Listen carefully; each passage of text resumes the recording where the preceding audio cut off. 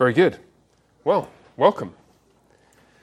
I think we should pray, and then we shall begin. Let's pray together, shall we? Merciful Father, thank you for this time you've blessed us with together, for your word, the Bible, for every good gift that comes to us from your hand. Open our eyes, we pray, that we may see wonderful things in your law, that we may perceive the depth and the wisdom of your word, and that it may shine light on our understanding of ourselves and one another, that in areas where we currently walk in varying shades of darkness. And as we experience this, Father, we pray that you would enrich our relationships, both now and in the future, make us more Christ-like in our relationships with one another. And we pray in Jesus' name. Amen. All right. So, if you'll just bear with me while I shuffle some things around. I have been, what would you say, troubled and intrigued in varying measure in recent months with a range of questions that have been asked of me in the way that people ask their pastors questions, which is a good thing, by the way. This is kind of helpful because it helps me to understand what you guys are thinking.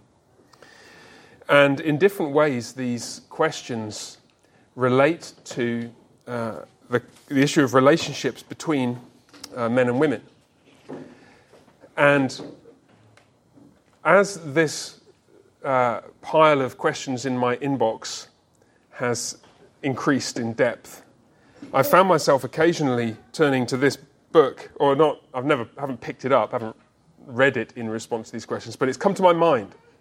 This is John Gray, PhD's famous book, Men Are From Mars, Women Are From Venus.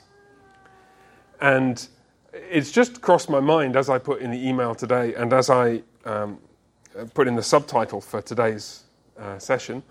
Men aren't from Mars and women aren't from Venus, so why on earth does it sometimes feel like they are?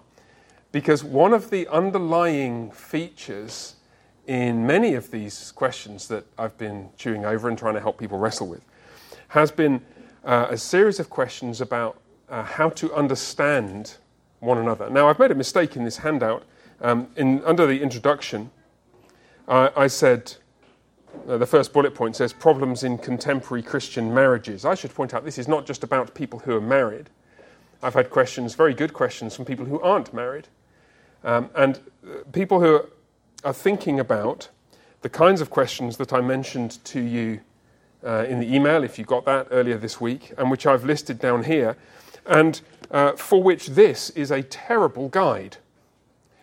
This book. I mean, it's strange. I actually think lots of people's marriages would be greatly helped by reading this book, because they would be prompted to ask some of the questions of themselves to which a more biblical answer might reasonably be given. But the clue about what's wrong here, well, apart from the fact that men aren't from Mars and women aren't from Venus, there's an anthropology that's wrong here. The subtitle, and I quote, "A practical guide for improving communication and getting what you want in your relationships." This is not my book. This is not something to clap about, Stephen Douglas, all right? You can give me an amen, but not to that, right? If it were my book, I would toss it over my shoulder in disdain. But I will place it gently on the floor behind me. Like the idea that we should approach relationships with anybody by asking the question, how do I get what I want, is obviously some distance removed from the biblical ideal. But the questions remain. And I want to just begin by skimming through briefly some of the questions to remind you of what I mentioned earlier this week in the email. I've been asked questions which amount to what is masculinity and what is femininity? There's a great deal of Christian writing, Reformed Christian writing, some of it quite good, some of it not so good, on this kind of question at the present time, and a huge amount of discussion about it in online contexts. But is there some kind of essential core of what it means to be a godly woman, which is different from what it means to be a godly man? And how do we isolate that and distill it so that we can reflect it ourselves? How do we deal with the simple reality that men and women do seem to communicate differently? We'll see that actually later tonight. That's one of the things we're going to be looking at in more detail today. The title of today's session is Communication Problems. Third issue, dealing with singleness. Lots of people would like to be married and aren't. And that raises the questions of godly masculinity and femininity in a slightly different way, because, of course, one of the things you're trying to do is to be, let's say, a godly man or a godly woman in a context where you don't have the kind of reciprocal partner, and it's, well, how should I be comporting myself in relation to other women or men, and what kind of aspirations should I have in terms of work and other vocational aspects of my life in the meantime, because that meantime might be quite a long time, and you don't want to just be pressing pause on everything, waiting for Mr. Right or Miss Right to walk in the door. And then when you think Mr. Right or Miss Right has walked in the door, well, how do you know? What should you be looking for in a marriage partner?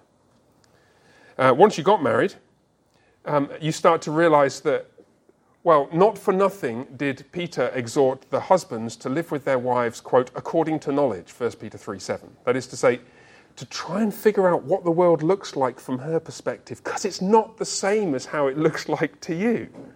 And same the other way around. And what does that mean? Does that mean that, well, she's got to accommodate to me, or I've got to accommodate to her, or what does it mean? At the very least, it ought to mean we should be ready to try to understand one another, and of course, for good reasons, Peter places the emphasis on men understanding their wives. Perhaps we'll come to that at some point. Two familiar questions drawn from the very explicit and specific directions of Paul in Ephesians 5. What does it mean for a husband to be the head of his wife? What does it mean for a wife to submit to her husband? Those are biblical commands or statements. The husband is the head of his wife, and he is whether he likes it or not, actually. And the wife is called to submit to her husband. But what does that mean in practice? And how do we avoid the kinds of problems that sometimes arise when those are twisted or butchered out of all biblical recognition by domineering husbands, or by wives who mistake submission for absolute compliance in relation to every kind of request that a less reasonable man might make of her? What about cultural differences in marriage? I've had a number of conversations with people suggesting that there is something very significant to be cautious about in relation to, I really have a hard time saying this without smiling because I'm looking at my wife, a half Austrian Jew. I'm not joking. When people say there is something very significant to be watched out for in relation to marriage across cultural divides, well, is there?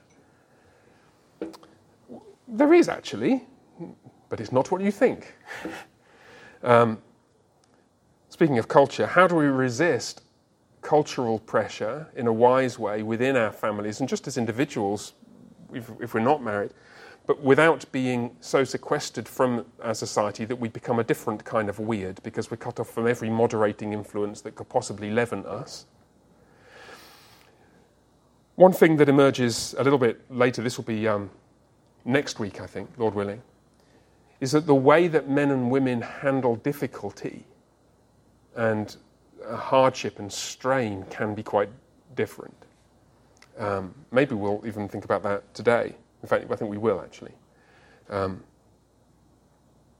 of course, then there's a whole area of resisting sexual temptation, both inside marriage and outside it. And, well, yeah, there's almost no end of things that we could and probably should talk about in relation to that.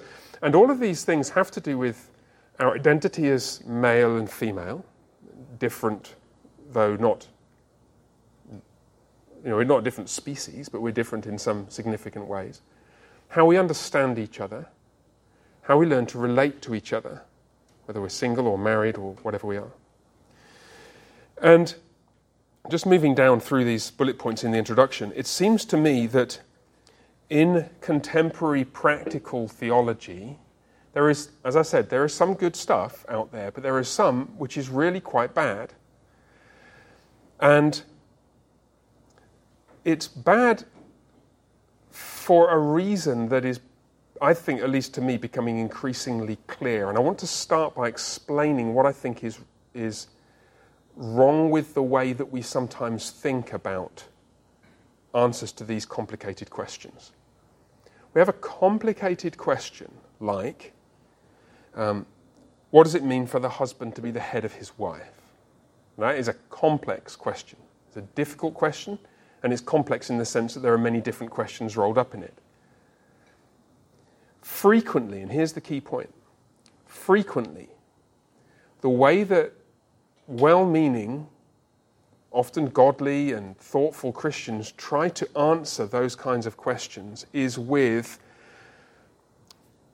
rules or principles or aphoristic norms, little kind of statements, one-line summaries of what it means for a man to be the head of his wife. So we can make something up, couldn't we? Like, a man to be the head of his wife means taking the initiative to exercise responsibility sacrificially and courageously. There we are. That's I think that's actually quite good.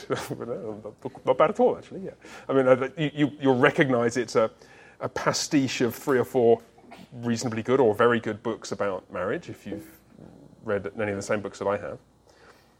But the problem is, well, when the rubber hits the road, when you go back home after the men's discipleship breakfast and you try to do it, how does it actually get worked out in practice?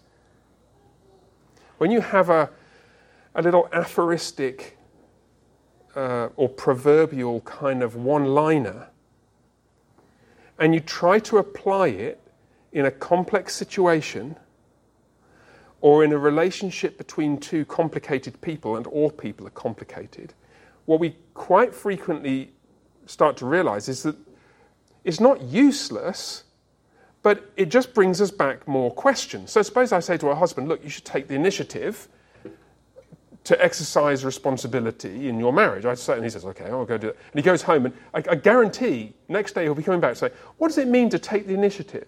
Can you see what I mean? So the application, here's the key thing, the application, or the attempted application, rather, of that little rule or principle to a situation actually just generates more questions.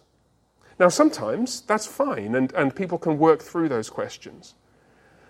But one of the crucial insights that I want to bring to bear on this is that the Bible itself helps us to work through the application of those aphoristic, proverbial principles to real life.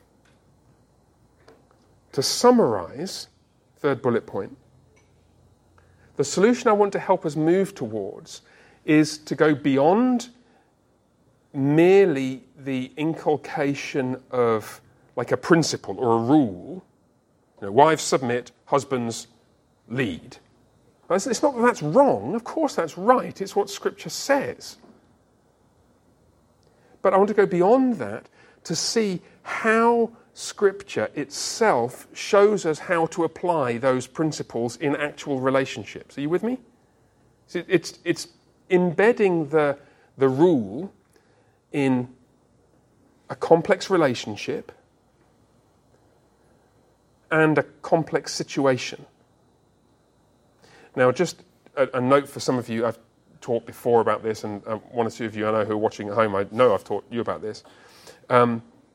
Some of you will recognise in the background here some of the work of one of the greatest living Reformed theologians, John Frame, whose way of analysing everything draws on what he calls 3 perspectives.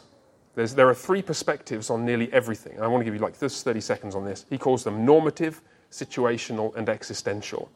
And in ethics, for example, when you're trying to work out how to live, which is kind of what we're doing now, this is the application of ethics. In ethics, everything is the application of a norm, a rule, to a situation by people. it's not just the application of a rule or a norm. Are you with me? Can you see the difference? What we're actually trying to do is not just figure out what does husband is the head of his wife mean. What we're trying to figure out is, what does husband is head of his wife mean in this relationship, in this situation? And the way that Scripture teaches ethics actually is to give us first simple principles, norms, rules like the Ten Commandments, or instructions like wives submit to your husbands as to the Lord.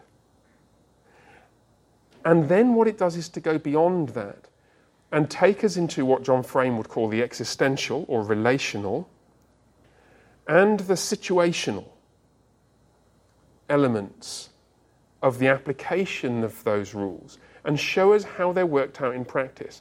And the way it does that supremely is in biblical narrative.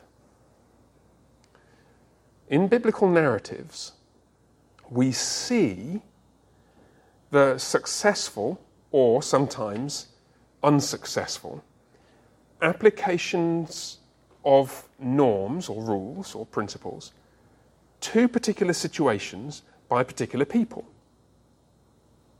To put it more simply, you see, in this context, men and women relating to each other in a particular situation and either doing it well or doing it badly. And as we start to read those narratives carefully, what we discover is sometimes they don't give us simple answers. What they do is they draw us in and help us to think about the right kinds of questions, which when we think about those questions and apply them to ourselves, will generate wisdom. Wisdom is like skill at living life. Yeah, it's more than knowledge. It includes knowledge, but it's the skillful and godly application of knowledge of God's word by people to complex situations. And what I want to do is to show us, the Lord being my helper, how to appropriate biblical wisdom by drawing on one spectacularly intricate narrative of, among other things, relationships between people. And I'm talking, of course, about the book of Ruth. Now, you know the book of Ruth, I hope. It's 4 short chapters. And in a minute, what I'm going to do is I'm going to take us through it just to try and locate it in its biblical context to show you where it appears in the Bible. And you'll be familiar with that, I know, but it's important to see, okay, how does this fit into God's story of human history, which we've just been talking about in eschatology for 13 weeks, so that should be quite familiar. But at the same time, as the book of Ruth is taking us through this, a chapter in this cosmic drama, the whole history of redemption, it is also showing us intimate and relationally very subtle and nuanced interactions between people.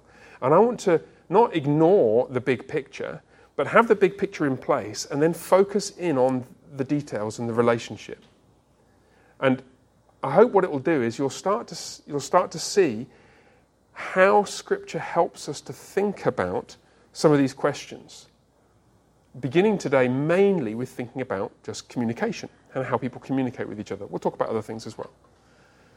So the plan, first, just a couple of minutes, I'll take you through the book of Ruth, locating it in where it fits in the Bible story. Then we're going to jump into verses 1 to 5 of chapter 1, and I want to just unpick what it's showing us about how men and women tick, and particularly, like I said, how they communicate. Let me pause there for a second. Everybody happy so far? Is it making sense what we're going to be doing? Sure? No, you're not sure because you're like, yeah, I'm going to reserve judgment on this one, Pastor Jeffrey. We'll see how this one works out, okay? Which is fine, right? Let me then just take a couple of minutes to introduce the book of Ruth to you. tell you what's going on, and then we'll jump in and start thinking about how these first 5 verses of chapter 1 shed light on all kinds of subtle aspects of relationships between people. In fact, we could start off just by reading the text, because the text itself gives us a bit of its own context. So just grab your Bibles, we'll read it, and then we're going to work through it much more slowly in a minute. So, in the days when the judges ruled, you with me?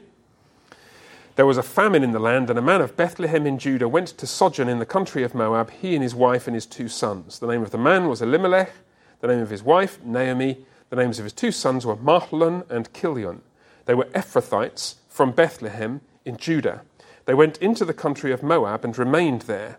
But Elimelech, the husband of Naomi, died, and she was left with her 2 sons. These took Moabite wives. The name of one was Orpah, and the name of the other Ruth. They lived there about 10 years, and both Mahlon and Kilion died, so that the woman was left without her 2 sons and her husband. Right. Verse 1, just look with me. When's this set? What period of history? Come on, somebody shout out. The days of the judges. In the days when the judges judged, literally. Who were the judges? Which book of the Bible do we find out about the judges in? Judges, yeah, that's what I'm talking about. 10 out of 10. Right, hold on a second. And where do you find the book of Judges? Before or after the book of Ruth? Right, before, immediately before. Thank you, Jack. It was Jack, wasn't it? Right. I wasn't sure whether you spoke. I didn't catch your lips moving. Right, so the book of Ruth is set in the days of the judges. In fact, it's towards the end of the era of the judges. Now, who were the judges? Anybody know? Who were the judges? You could give them the names if you really want to show off. That would be a very good deacon's wife thing to do, just to put us all to shame that you know the names of the. Do you know the names of the judges in order? I think I do, but yeah, you don't want to do it in front of them, really. So roughly, what period are we talking about? Before or after the Exodus from Egypt? After the Exodus from Egypt, before or after the monarchy? Before. Excellent. So this basically it's the period before the monarchy, but after the Exodus from Egypt. So it goes Exodus, escape from Egypt, Leviticus, Numbers, Deuteronomy, getting towards the Promised Land. The next book of the Bible tells of Israel's conquest of the Promised Land in the days of Joshua. The name of that book is Joshua, right. Now, after the death of Joshua, Judges chapter 1, verse 1, the people of Israel inquired of the Lord, saying, well, who should carry on and mop up all these pesky Israelites who are hanging around the place? The book of Judges is set after the death of Joshua and extends for a period of about 350 or 400 years, right up to just before the monarchy. And basically it tells the story of Israel's downward spiral into increasing sin and idolatry. What's supposed to happen is that the people of Israel, having moved into the land of Canaan, transform the land of Canaan to make it more like the Lord and more reflective of his law and his character. In fact, what happens is the influence goes the other way. The peoples of the land start to influence the people of Israel, who adopt their gods and their forms of worship and turn away from the Lord. And what happens is again and again and again, the people of Israel turn away from the Lord, and the Lord raises up first external oppressors to harass and conquer them, and then later it's internal oppression from the days of Gideon onwards as an act of judgment. And then when the people of Israel cry out to the Lord and say, Lord, please help us, we've sinned against you, please forgive us, the Lord raises up somebody to deliver them from the mess they've gone and gotten themselves into. And the name of the person whom he raises up is a judge. A judge they were warrior leaders temporarily put in place to sort out the mess that Israel had got themselves into. And basically, while the judge lived, things tended to be more or less okay. And then when the judge died, the land had rest for a while, and then the people would repeat the same thing again. And that happened 12 times. And the first of the judges was Othniel, the last of the judges was Samson. Somewhere around about 8, 9, or 10, you have Ruth chapter 1, verse 1. Now, the problem in the days of the judges, in a sense, can be summarized by the very last verse of the book of Judges. Just look at Judges 21:25, which says, quote, "In those days there was no king in Israel. Everyone did what was right in his own eyes." And if you zoom out and think about the shape of the Bible as a whole, and especially the next few books, you think of the rise of King David, you think, yeah, wouldn't it be wonderful to have had a great king like King David instead of all these judges and all the wicked people of Israel? If you had a great king, maybe the people would learn to honour the Lord, and the king will be able to deliver them from their enemies, like David in fact did. Maybe the problem is we need a king. The problem is, in the days of the judges, where is a king going to come from? What is the Lord going to do to solve the problem of this repeated sin and judgment and the downward spiral of Israel? What's he going to do to raise up a king to solve the leadership vacuum in Israel? The answer is found in the book of Ruth. It begins 1:1 in the days when the judges ruled, and it tells the story of basically a young woman called Ruth who meets an Israelite family when they move to Moab, as they did in the first 5 verses. She marries into the Israelite family, then moves back to Israel with them. She marries an old guy called Boaz. They have a child whose name is Obed, who has a child whose name is Jesse, and he has a child whose name is David. And the very last word of the book is David. So in 4 chapters, it goes from Israel's in a mess, there's no king in Israel, everyone's doing what's right in his own eyes, to King David. So that then sets the stage for 1st and 2nd Samuel, because 1st, 2nd Samuel is all about Samuel, who's the guy who's going to appoint King David. Remember? And 1 Samuel 16, he goes and he says, well, we're done with Saul, we're not having him anymore. He goes to Jesse, and he says, where are your sons? And so, well, they're all here. And he says, not this one, not this one. Is this all of them? And they say, well, there's David. I mean, he's out in the field. He says, go and get him. And David comes in, and Samuel says, he's the one.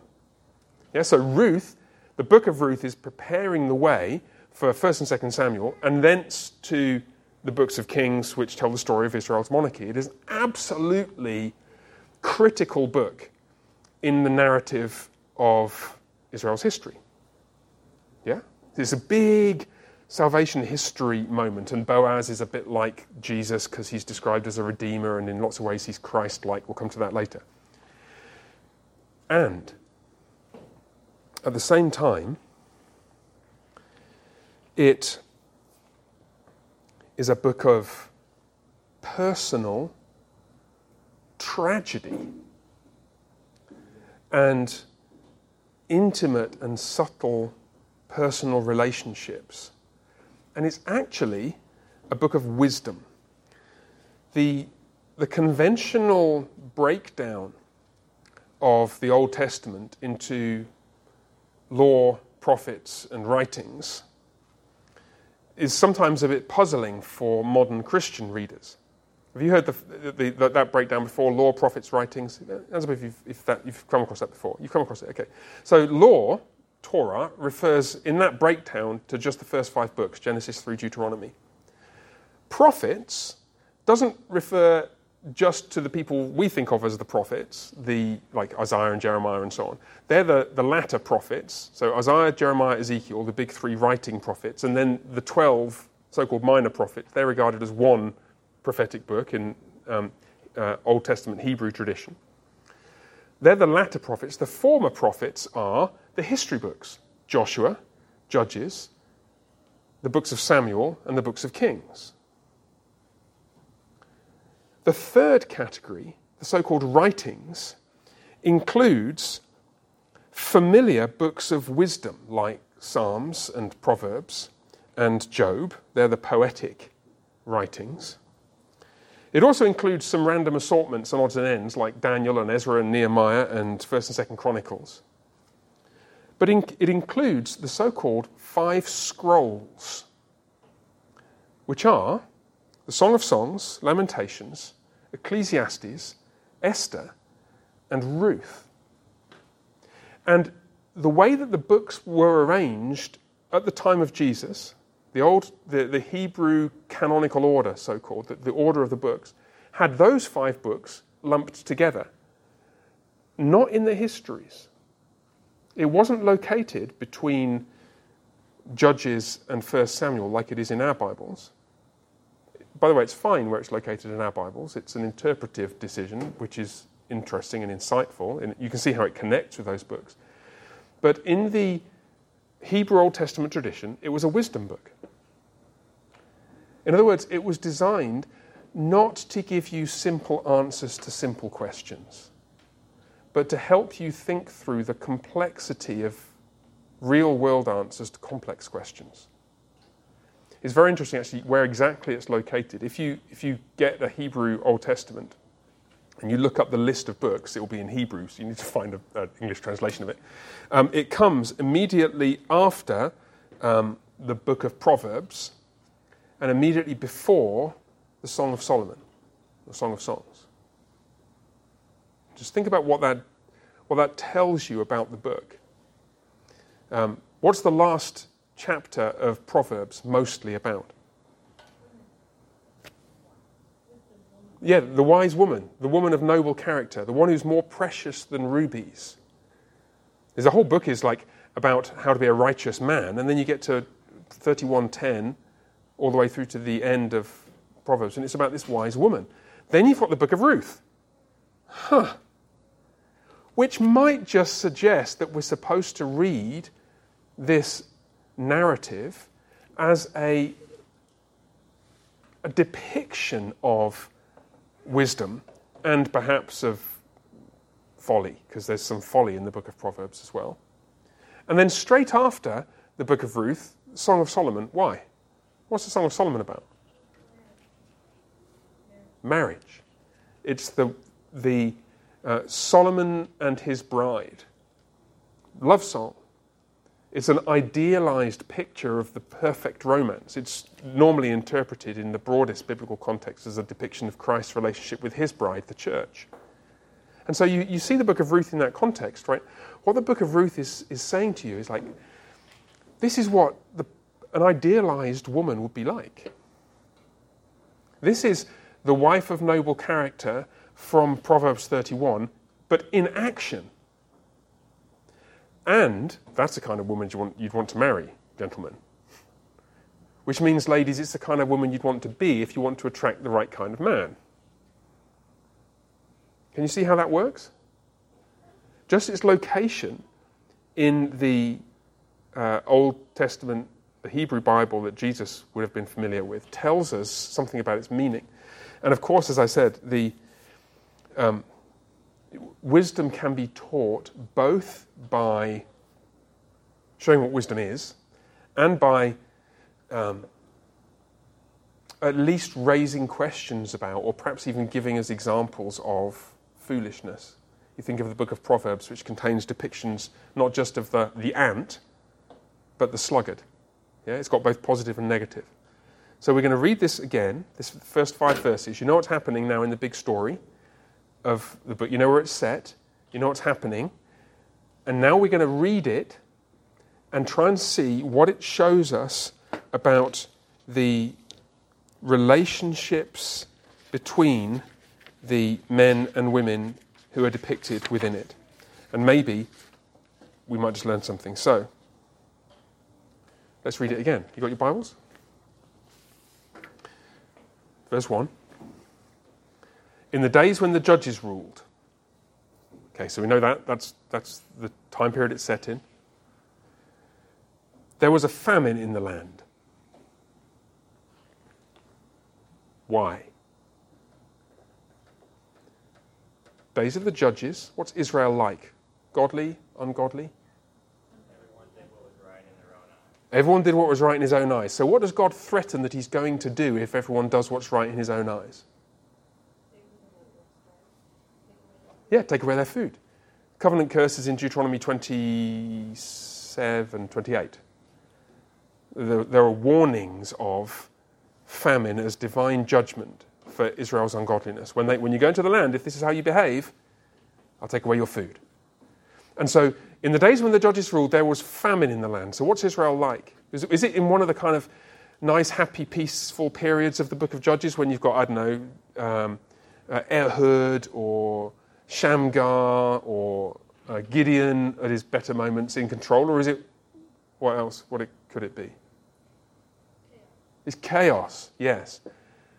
It's in one of the darker periods of Israel's history during the book of Judges. Remember, you've got the ups and downs. You have periods of rest and peace, but then you have periods of moral decline and wickedness and just moral chaos, really. And in the days when the judges ruled, there was a famine in the land. So you know what Israel's going to be like. Verse 1. And a man of Bethlehem in Judah went to sojourn in the country of Moab, he and his wife and his 2 sons. Okay, well, we're going to have to think about this a little bit. Where's he from? Bethlehem. What do you know about Bethlehem?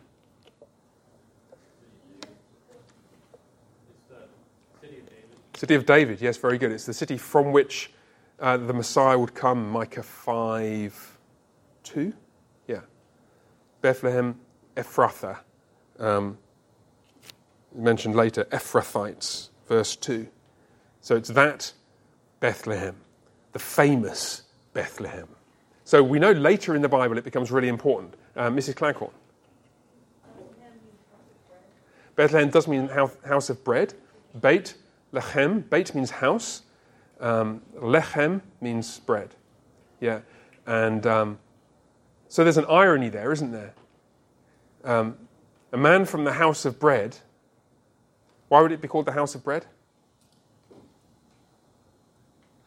They grow grain there. Yeah, because they grow grain there. It's like Ukraine or Iowa or something. You know, it's like there's just loads and loads and loads of cornfields. But even in the house of bread, there's famine. Okay, so this is bad famine now. But what else do you know about Bethlehem? Hands up if you've read the book of Judges recently. Come on, seriously, put your hands up if you read the book in the last year. Come on, be honest. Yeah, that's really good. Okay, hands up if you can remember what's happened in Bethlehem just a few chapters before the book of Ruth, towards the end of the book of Judges. Turn to Judges 19.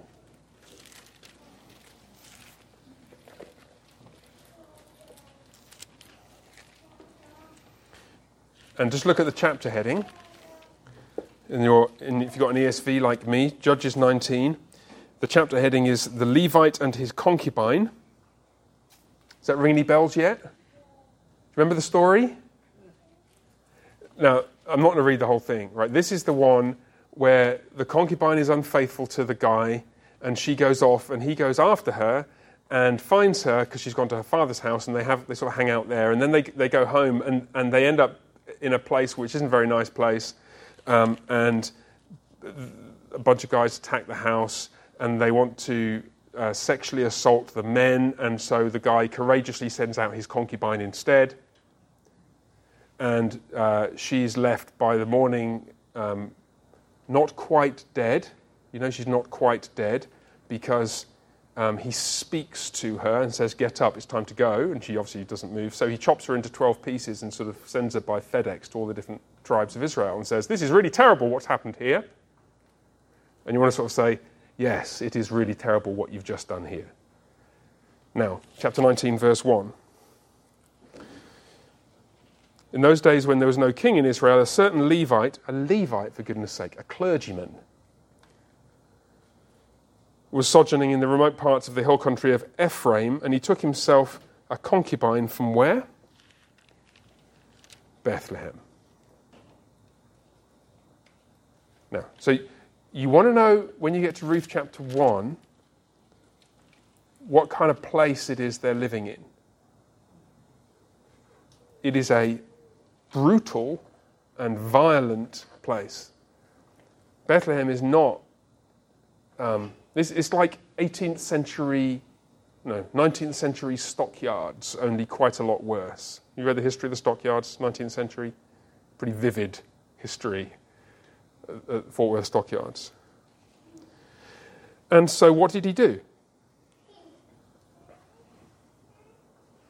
This guy, this man there, he's living in Bethlehem, but there's no food. Not even in Bethlehem there's not any food, the house of bread. So what does he do? You may answer. Verse 1. Ruth chapter 1, verse 1. Yeah, he leaves. Can you see? Sorry, you're still looking at Judges. My apologies. Ruth chapter 1, verse 1. Go back to Ruth chapter 1, verse 1 now. He leaves. He goes to sojourn in the country of Moab. Now, first question to try and get at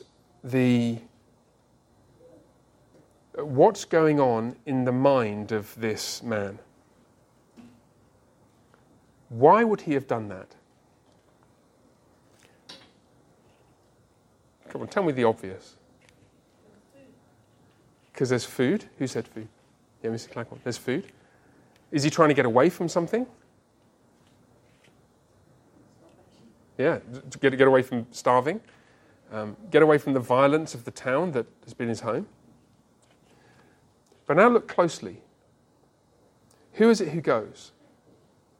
Just look really closely. A man of Bethlehem in Judah went to sojourn in the country of Moab. Oh, he and his wife and his 2 sons. Yeah. Do you think he's trying to find wives for his sons? Like maybe there are no good women in Bethlehem, because obviously you've got the concubine in Bethlehem, so it seems like the women might not be that great. Right. You've got a better chance than Moab. Right? Is he trying to find wives for his sons? Yeah, very possibly. What other good reasons might there be? I mean, Sophia said that he's trying to preserve his family from violence, trying to find food for them, trying to find wives for his sons. Just thinking about it, does that seem to you like a good thing to do or a bad thing to do?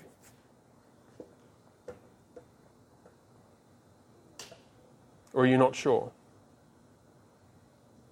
It would be a good thing, but Moab is not remotely an Israelite pagan nation. Right. In that sense, it's not a great thing. Right. Moab. To find wives for your sons? Hold on a second. Where have you seen that before in the Bible? Numbers 25. What happens in Numbers 25 when the people of Israel find wives from among the people of Moab? Plague. Why? Do you need to turn back to Numbers 25? You can turn back to Numbers 25 if you need to, but Evelyn's going to tell us what happens because she remembered it. Well, they were supposed to be like worshiping the Lord, and they're doing things they're not supposed to do, and then Phineas Does his thing with the spear, right. So Numbers 25, they're on their journey through the wilderness. They get to Moab, and they're sort of camped. The people of Israel, it's before the conquest, okay? And the people of Israel are camped near Moab. They can't go through Moab, so they have to camp near it. And some of the guys go and find partners, let's call it that, among the women of Moab. And they commit sexual immorality with them. And they bow down to their gods and worship their gods. And Phineas has to come in and deal with that sort of situation. Now, so you now go back to Ruth chapter 1, verse 1. A man from Bethlehem in Judah, perceiving the difficulty of living in this place and how little food there is and how dangerous it is, and he's got to find wives for his son, so he decides, I'll go to Moab, because the last time we tried that, it worked out really well. So can you see the issue, right? And I've had debates about this with people for years.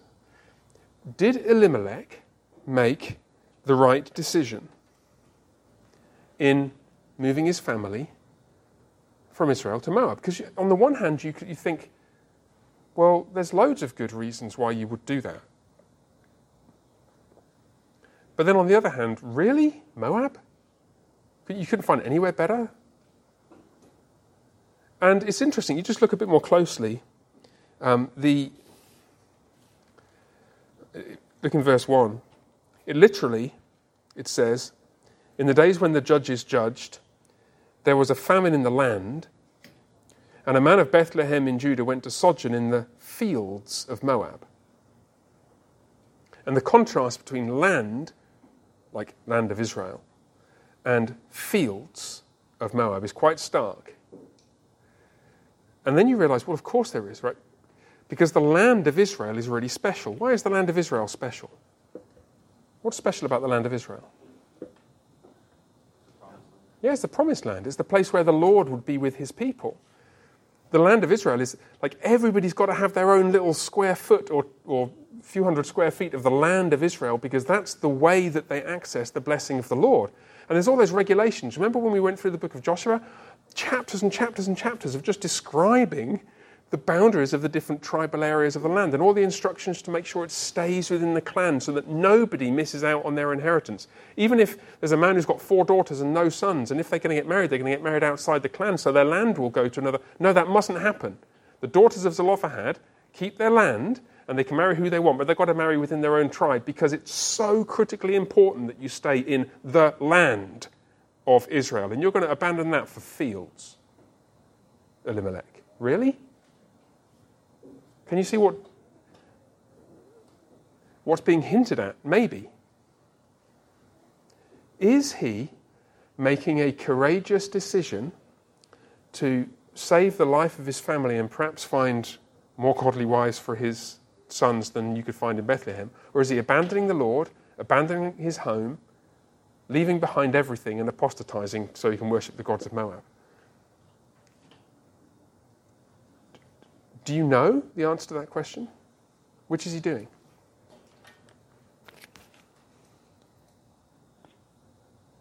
You don't know.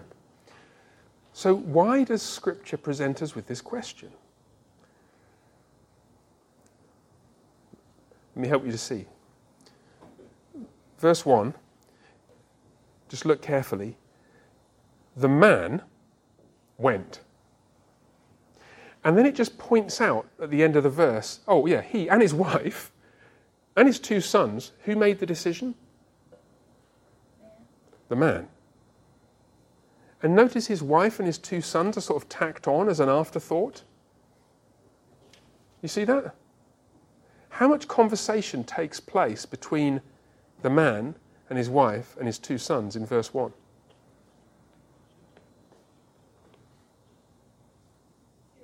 Nothing. There's nothing at all.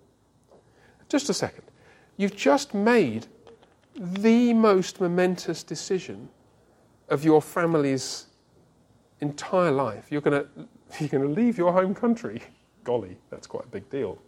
And move to another place. Leave behind everything that's familiar to you. And we have no record of any conversation.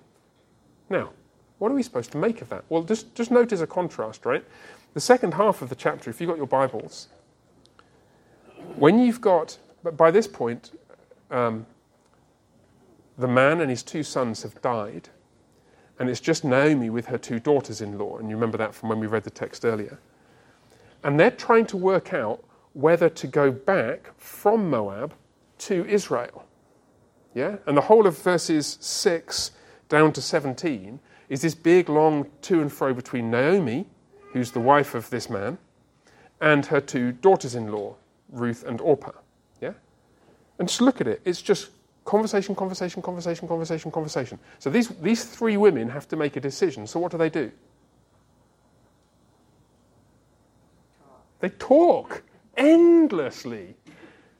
You know, you go back to your people. No, I don't want to go back. Oh, yes, I will. Oh, no, I won't. And it's like back and forth, and it goes on for like 3/4 of a chapter. And the guy has to make a decision. It's like, Now, can you see what it's depicting for us?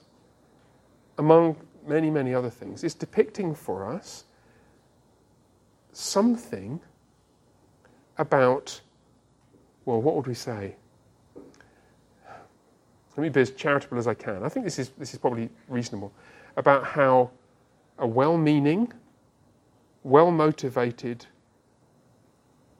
husband and father might make a decision in a really clumsy way. So that, like, we don't even know what's in his mind.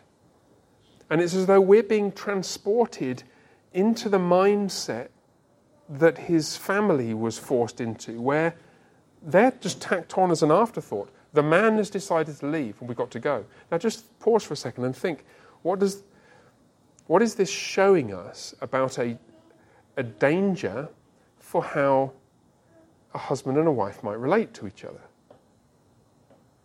The husband rightly perceives that he has a responsibility before God to lead his family and to make decisions. And so he just makes a decision. We're leaving. And so he goes. He and his wife and his 2 sons. Can you see what's happening? Now, I don't think it's the case that they didn't say a word during the process. What I'm suggesting is that the way it's depicted here is supposed to startle us into asking the question, well, if somebody were to do that, would that really be the wisest thing to do? What should a man in Elimelech's position do if he wants to help his wife to follow him? Talk. Missy Claghorn. Yeah.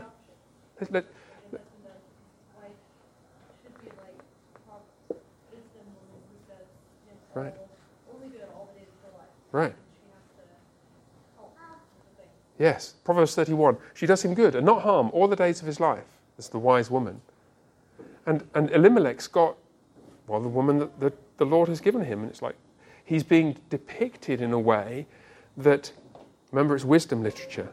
It's, for us who are men, it is forcing us to wrestle with the danger that, my goodness, have I ever made a decision that I thought about it and I maybe prayed about it and took advice from all my friends, but I never sat down with my wife and talked about it with her.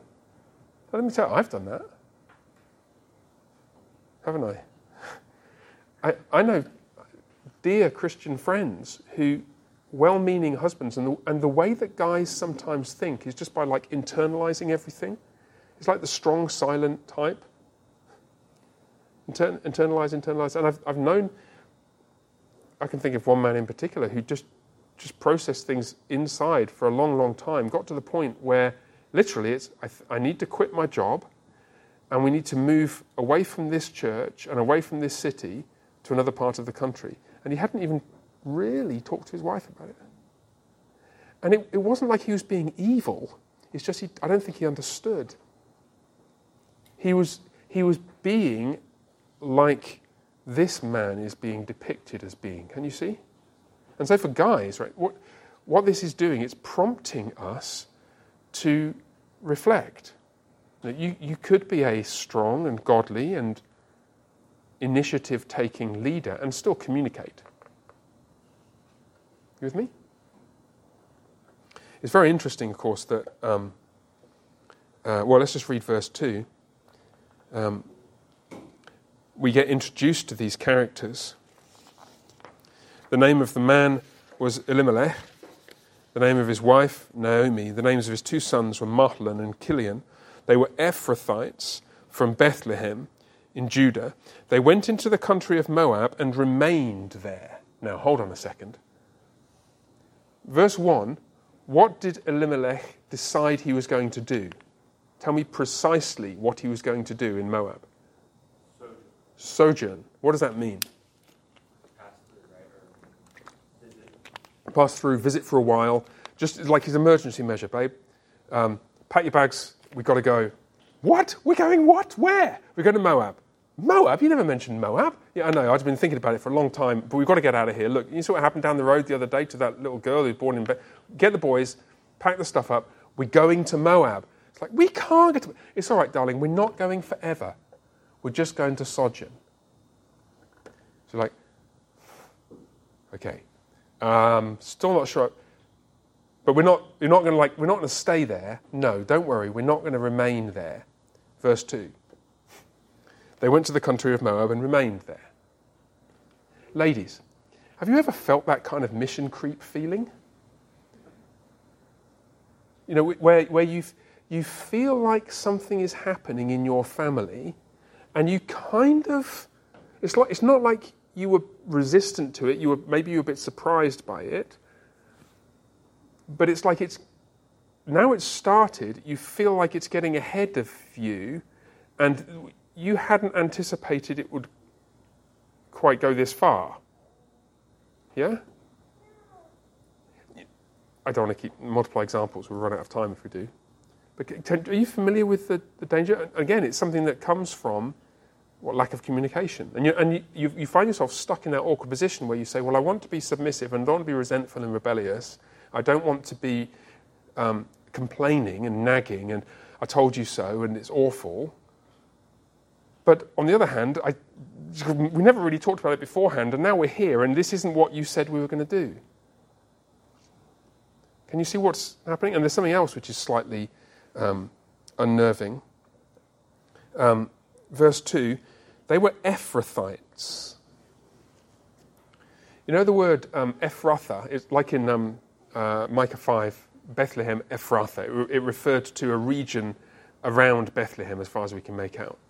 Ephrathah is mentioned 4 times before this in the Bible. And it's in Genesis, I'm going to check the references, Genesis 35, I think, hold on. Yes, Genesis 35, 16 and 19, and then it's twice in Genesis 48, 7. But all 4 references are referring to the same event. And it's the event when Rachel died during childbirth, giving birth to Benjamin. And now you think about it for a second. They're Ephrathites. Ephrathah rings death bells to a biblically alert reader. They're Ephrathites.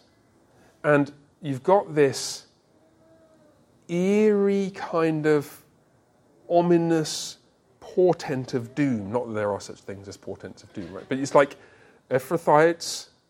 Ephrathah is like Bethlehem. It doesn't ring happy bells. It rings danger bells. It's a warning sign. And verse 3, but Elimelech, the husband of Naomi, died. Literally, the next word in verse 3, the way that Hebrew does it, the word order, the verb comes first in the sentence, VSO language, verb, subject, object. So verse 3, it just says, end of verse 2, they're Ephrathites. Oh my goodness, they're from the place where women die in childbirth. That's the biblical depiction of the place thus far. They went into the country of Moab and remained there. It's slipping away from Naomi. She thought we were going for this, and now we're going for this. Next word, and he died. Elimelech, the husband of Naomi. And she was left with her 2 sons.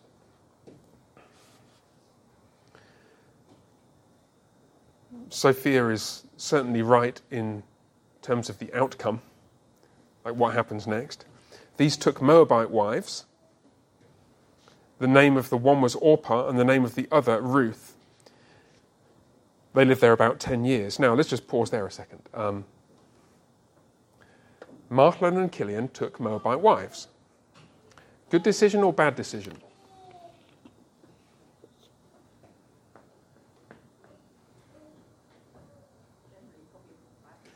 Generally, probably a bad decision. Because why?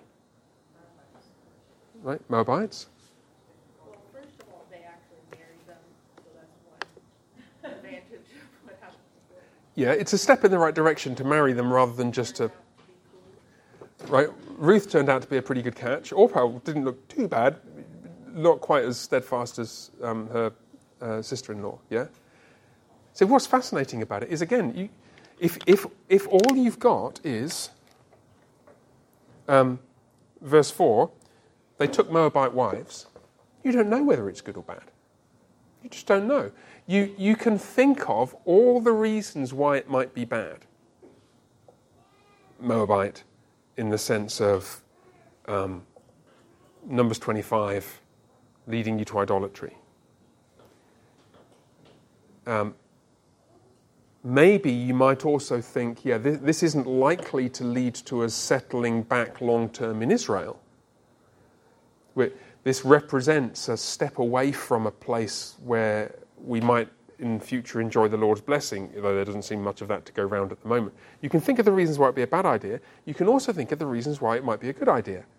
But just as with Elimelech's decision to leave, it doesn't tell you whether it was good or bad. It forces you to just think about it. And what you're thinking about when you do that is, what would be a good person to marry? It'll be fine to marry a Moabite, presumably, if she were like Ruth. Clearly, by the end of chapter 1, it becomes obvious that during her time in the household of Naomi and Elimelech and her husband, who's Mahlon, says that in chapter 4, she has come to embrace the faith of this family. It's one of the hints, actually, that in the long run, Elimelech's decision worked out well, even though we can't kind of discern the motives in chapter 1, verse 1. But somehow Ruth got to the point where she's saying in chapter 1, verse 16, "Don't urge me to leave you or return from following you. Where you go, I will go. Where you lodge, I will lodge. Your people should be my people and your God, my God." I mean, she's pretty committed. She loves Naomi. She wants to worship Israel's God. That's quite good. So it's presumably it'd be okay to marry a Moabite if she wanted to worship the Lord. At the same time, presumably it wouldn't be a particularly smart idea to marry a Numbers 25 woman, would it? And you can you can construct the analogous,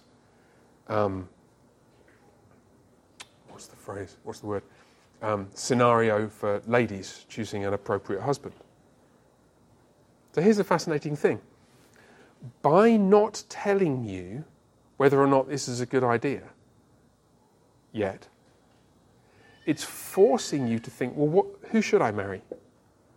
It will be totally fine to marry somebody from a different country. Phew, says the husband of the half-Austrian lady over there. Completely fine. Moabite, it's all right. Well, there are some wrinkles with it later that have to be overcome and get overcome. But marrying somebody who doesn't worship the Lord, that would be a really dumb idea. That would be a really dumb idea. And the text drives us to think that through by not giving us the simple answers, because it's wisdom, it's not law. Yeah? It doesn't say, do this but don't do that. It gives us a scenario which at first glance looks ambiguous and confusing and forces us to wrestle with it. And wrestle with it is what you need to do, because actually, chances are, ladies, for example, none of you is going to be swept off your feet by some guy who says, "Hey, listen, I don't believe in Jesus. I'm a drunken atheist lout, but hey, would you like to marry me?" It's like, you're going to be like, "Nah, sorry." Right? Well, you're much more likely to be conned by a guy who says the right kind of things and, dresses up smart on Sundays and sort of impresses your father the first time he meets him. And your mum thinks he's so delightful, he's so well-spoken. Right? And the truth is that it's complicated. Right? If we just give you a rule that says, make sure you marry a Christian, it's like, yes, tick. Well, he's a Christian, right? But if we give you a text that forces you to think and wrestle with the complexity of actual life, maybe by the time you get to that decision, you'll go, hold on a second, I had to think about this. It's not enough for me just to say, well, look, he believes in Jesus, he goes to church, most of the time, for months. Yeah? Can you see what I'm saying? It's by transporting us into a complex situation where we have to think hard to figure out what's going on, it prepares us to think hard to figure out what's actually going on in our lives. How are we doing for time? Okay. Let me pause for a second. There's a couple more things I want to talk about. But any questions about any of that so far? Can you see broadly how it is that this text is drawing to the surface some of these considerations about men and women and their relationships? Yeah? Got a hand up. Oh yeah, Aaron, please. Do you think there's anything in the names, in the meaning of the names here? Mm-hmm. Elimelech, sons, and Ruth as well? Yeah. Is there anything in the names? Yeah, very probably. Especially at this stage, the name Elimelech. Now, the reason why I think there is something in the names is because at the end of chapter 1, the name Naomi becomes very significant. She changes her name. Says, don't call me Naomi, call me Mara. And so we'll come to that next time or time after that. But what that does, it's like a little hint in the book itself that, hey, names are significant. So it makes you think, okay, what do the names mean? So what does Elimelech mean? El-I-Melech. So El means, anybody know what El means? Like in Elohim? God, yeah. Very good. El means God. Eli means my God. And Melech, you might recognize that from some biblical phrase. Yeah, Timothy. King. Ooh. You studied Hebrew? No, you just knew that. It's good knowledge, though. Yeah, so Elimelech means my God is king, or my God is the king. Now, I think that's fascinating, because Judges 21:25, there's no king in Israel. Oh, yes, there is. My God is the king. 1 Samuel 8, don't ask for a king. The Lord your God is your king. That's what Samuel says, remember? And that's the thing you're supposed to say when somebody says, give us a king to go out and fight our battles so we'll be like all the other nations. You're supposed to say, no, our God is the king.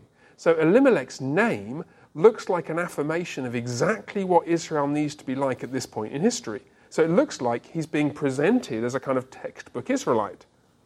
So does that make us think, yeah, he's textbook perfect? Maybe. Because maybe he's a textbook Israelite, Aaron. But maybe he just looks like a textbook Israelite. And we don't know. But let me tell you, sometimes you will find people who look like totally solid, wonderful, godly, faithful Christian men, and they are. And sometimes you'll find people who look like totally solid, faithful Christian men, and they are not. And it doesn't say, it's not like 1 Kings where it gives you all the answers. It says, Asa did what was evil in the sight of the Lord. It's like, oh, okay, so he's bad guy, cross, right? 1 Kings isn't wisdom. It's great, but it's not wisdom. This just forces you to wrestle with the questions. So is he a good man or a bad man? Don't know. Yeah, Aaron, and then Mr. Robinson. In the context of what you're talking about with the decision-making and kind of the sojourning thing as well as him dying, it almost seems kind of ironic to me that, he makes that decision, like my God is my king, and then I make the decision. Yeah. I'm the king, actually. I don't know if that's pushing it. Yeah, maybe. And here's the thing, whether or not that's what happens, well, if it were what happened, that would be a bad thing. To assume to yourself the mantle of kingship and to despise the Lord. And it doesn't make it transparent, at least not at this stage, and I don't think later, because Elimelech doesn't really pop up. He's honoured by Boaz, but that doesn't necessarily imply anything about his character, just more about Boaz's character, actually. Yeah. Mr. Robinson, yes? Are there any indications as to why Elimelech chose Moab? Yeah. It doesn't seem like a very easy journey. No. Have you got a map there? Yeah. Not a very easy journey. No. Any other options that seem better? No. Yeah. It's not obvious to me at all.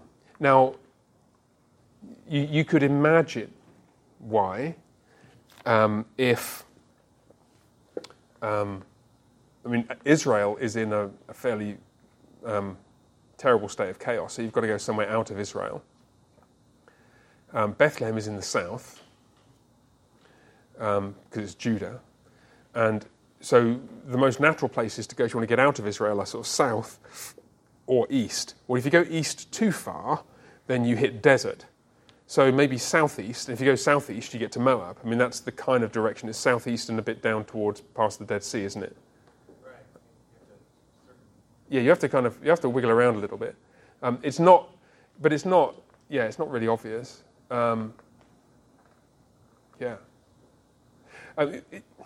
Part of the issue would depend on when you dated the book, because Israel did have some interaction with Moab during the early days of the book of Judges. Trying to remember. Eglon in Judges chapter 3 was king of Moab. And they were fairly hostile enemies of Judah at that time and of Israel at that time. But likely as not, this is somewhat later, because it looks like it's 3 generations from David, who is kind of half a generation after Samuel, and Samuel is probably contemporaneous with the end of the Judges period. So this is probably sometime after that. So that doesn't, but Moab didn't have a great relationship with Israel at any point in its history, really. And which is another thing that makes you think, jeepers, are you turning away from the Lord and his people completely? But it doesn't say, oh, and this was a wicked thing to do.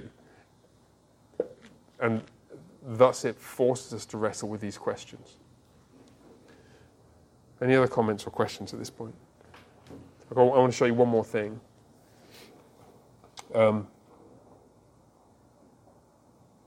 Just look with me at verses 3 and 4.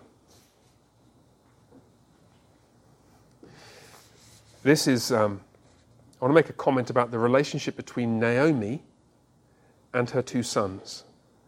Look closely as I read it, right? Verse 3, but Elimelech, the husband of Naomi, died, and she was left with her 2 sons. These took Moabite wives. When did they take Moabite wives? After Dad died. So picture the family dynamic. What's happening? Was it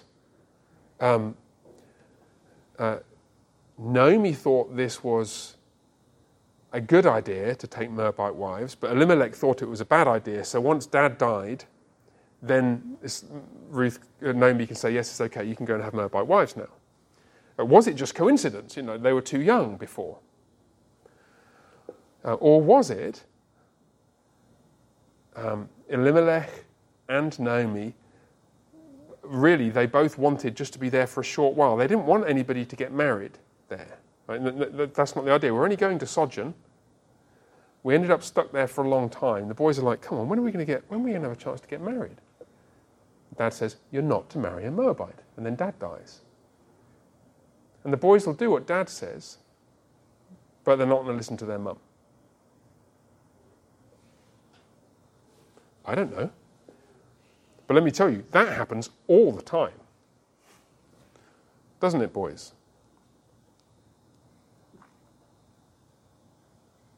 Ever been in that situation? Where, maybe you've not, maybe you've not. I'm not accusing anybody of anything. I've been in that situation, though, where mum's told you, I don't know, 4, 5, 10, 78 times. And she gets to the point and she's like, I'm done. Your dad can handle this when he gets home. And then the cold hand of fear grips your heart.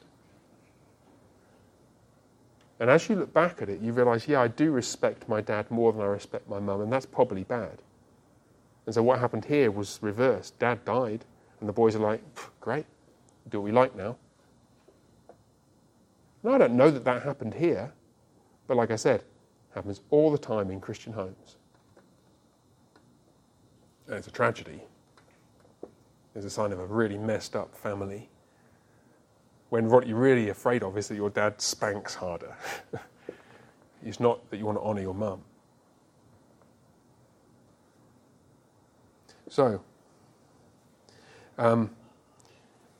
end of verse 5. The woman was left, I missed out verse 4. They took Moabite wives. The name of the one was Orpah, the name of the other Ruth. They lived there about 10 years.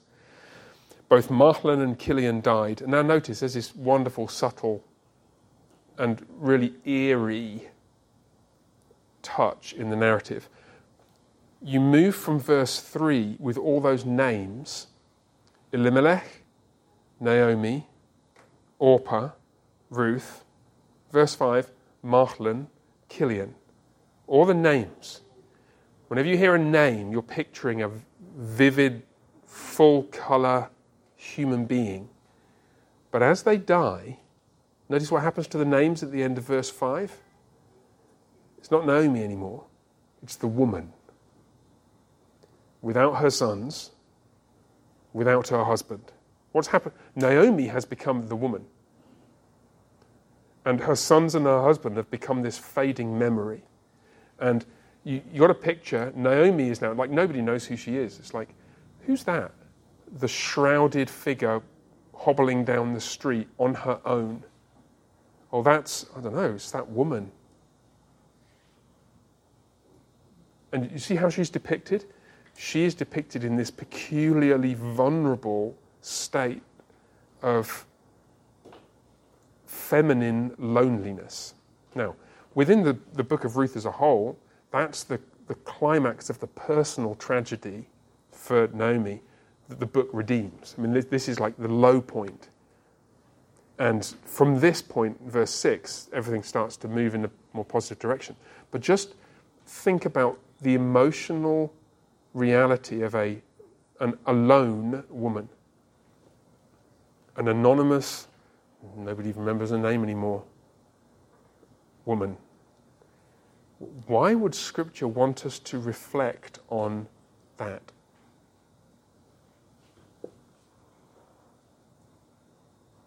A gazillion reasons.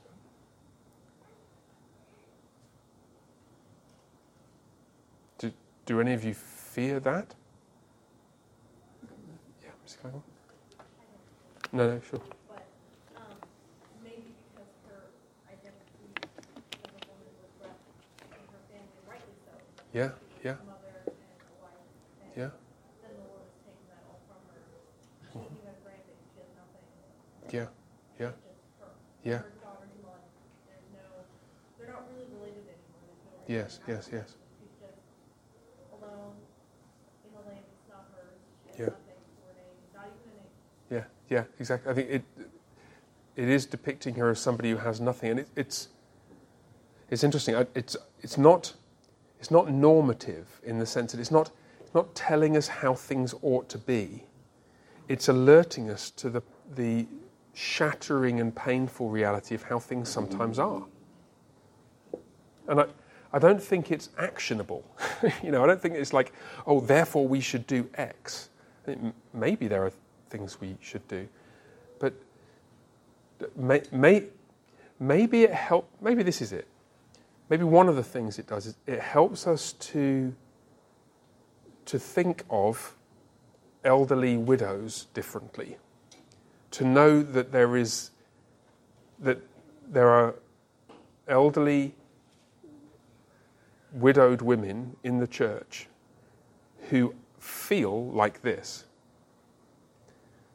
Maybe, in the midst of all our thinking about marriage and maybe marriage in the future and relating with our parents and how to handle the complexity of vibrant relationships, one of the things that chapter 1 verse 5 is alerting us to is how that we should be sensitive to people whose relational contact with other people has more or less vanished. And we could have people like that in our church. And we would be their family. Okay, so just to draw these things together, we're a little over time, but forgive me just wrapping this up. To recap what we're trying to do, what I want to do is to show you how Scripture adds relational and situational depth and texture to its own norms and principles and commands. It's full of commands and instructions. And you know most of them that relate to relationships between men and women and exhortations for single people and so on. What this is doing is it's sharpening our senses for the reality of complex situations and sometimes painful relationships, trying to help us to understand one another. How do men make decisions? How do women think?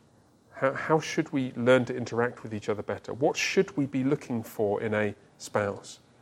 How should we be seeking to be a better spouse, and so on and so forth?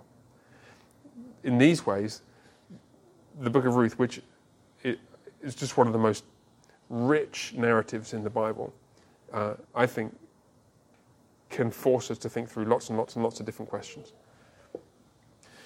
And with that, I think we'll pray. Thank you for your forbearance. If you're still sticking around on the Zoom, then we're glad you're here. I hope it's been helpful for you. Let me lead us in prayer, and then we'll conclude. Merciful Father, we are grateful to you for one another. We ask that you'd help those of us who are married to reflect with wisdom and thoughtfulness about the complexity of our relationships and to learn to understand one another well. For those of us who are not married, we ask for wisdom in navigating the possibility of future relationships. We pray you'd help us to understand ourselves, understand the distinctive character of masculinity and femininity and all the many different things that fall under those headings.